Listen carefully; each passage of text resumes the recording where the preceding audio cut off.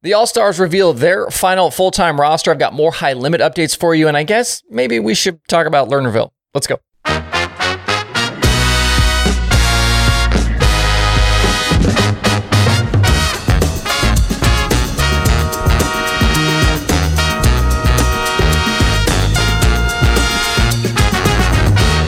It's Wednesday, April 5th. I'm Justin Fiedler. This is Dirt Tracker Daily. Coming up on Friday, the All-Stars will kick off their points season at Attica, and they released their full-time 10-team list of championship chasers this morning. We already knew about 8 of these, and there were 2 additions in recent days, so here's the full rundown. Tyler Courtney is back to defend his championship. He's going to try and go 3 straight. He'll be challenged by Hunter Schoenberg, Zeb Wise, Chris Wyndham, who's moved to lane racing, Parker Price Miller in the McCandless 29, rookie Connor Morrell, JJ Hickle in the Ceiling 97, Scotty Thiel with Premier, and the 2 new additions are Tim Schaefer back in the Brian Grove 45 and Zeth Sabo in the Jake Kaiser 23. Looking through the list, Sunshine will be the odds-on favorite to win the title, but there are some interesting possibilities for challengers. Schoenberg took a step forward last season, winning 4 times, and I could see that team making more gains this season. They've been out racing a lot already in 2023, and that heavy schedule will continue. There's obviously no substitute for seed time. I also like Zeb to continue improving, and hopefully he can settle in at Rudine and start finding some consistency. We know he's talented. We know he can win. Hopefully Rudine can become the contender we've really been expecting them to be for several years now. I also like PPM with the All-Stars, a couple of wins a year ago, and the McCandless team should have all the tools necessary for him to contend. And my one maybe dark horse here is JJ Hickle. They won't contend for the championship, but I think that pairing could surprise some people this season. Would not be shocked if they snagged a win or 2 along the way. It has been a rough start weather-wise for Attica, so hopefully Mother Nature plays nice this weekend. We'll see the All-Stars Friday and Saturday. And I talked yesterday on the show about that big 25-car high-limit full-time list, and I've got just a bit of a little update for you today. I wasn't sure yesterday when we talked about it if teams had to put any sort of deposit down to sign on with the series, and I found out yesterday that they did. It was $1,000. And just like with the All-Stars, that money is returned to teams upon completion of the season. With the All-Stars, I believe the policy is it's refunded with something like 90% of the races completed. With high limit, the check won't be deposited unless teams, quote, breach the agreement, which means that if they don't run the full schedule. The first high limit show is next Tuesday night at Lakeside for $50,000 to win. Sounds like the series is expecting somewhere around 50 cars for that one, so we'll be excited for that. The first season for the Hunt the Front Super Dirt Series gets going this weekend down at Alltech in Florida. I wanted to talk about it today because they did make a schedule change for the 2-night program. Friday was supposed to be $5,000 to win, with Saturday being $20,000 to win, but there are rain chances for Saturday, so they're going to run the $20,000 to win race on Friday. And don't sleep on this one, as it sounds like they'll have some serious contenders on hand. Shane Clanton and Tim McCready are headed south, and the full-time field includes names like Peyton Freeman, Will Harrington, Billy Moyer Jr., Josh Putnam, and John Henderson, among others. You can find more details for Hunt the Front's tour at htfseries.com. All right, with news and notes for today done, let's talk about what happened yesterday on social media with Lernerville Speedway.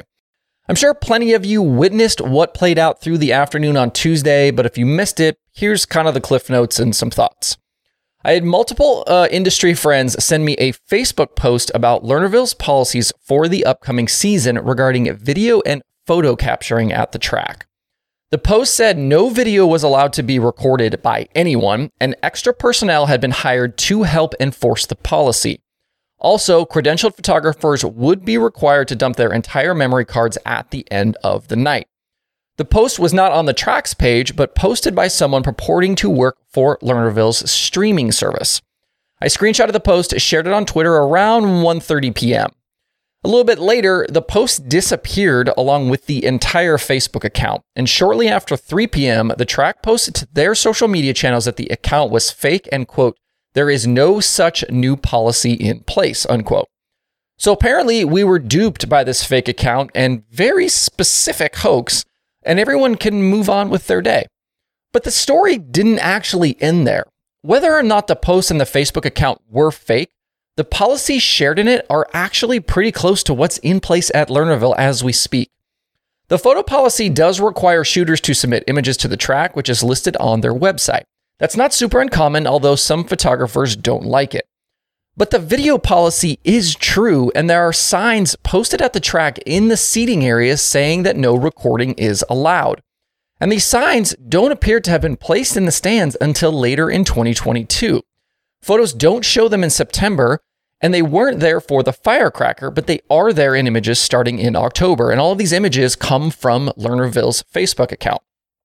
The verbiage in the signs is pretty clear if you read it, pretty specific, but the track says in response, it's just for live streaming. I'm going to leave it up to you to decide on that one.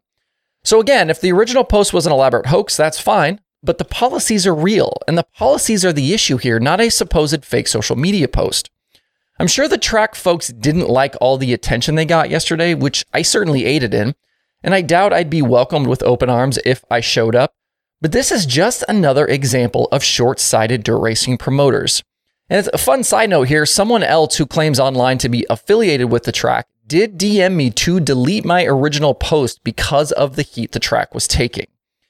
At the end of the day, though, these tracks are private businesses. They can enact whatever policies they like. If you think a few cell phone videos are hurting your bank account, by all means, shut it down. That's your right. Just don't be surprised, though, when you get called out for doing so. I personally continue to not understand the old school head in the sand mentality that permeates so much of the sport. Lernerville is a classic racetrack. They've put on some incredible shows through the years. They've got a robust weekly program, and honestly, they could be a top-level facility in the country. And when I worked at WRG, the track was owned by WRG, and I spent time working on Lernerville projects. But there are issues present there, and ones that are not going to be fixed by archaic rules for track goers. And I promise you in all of this, I'm not seeking out these issues and conflicts with racetracks, although I'm sure it appears that way.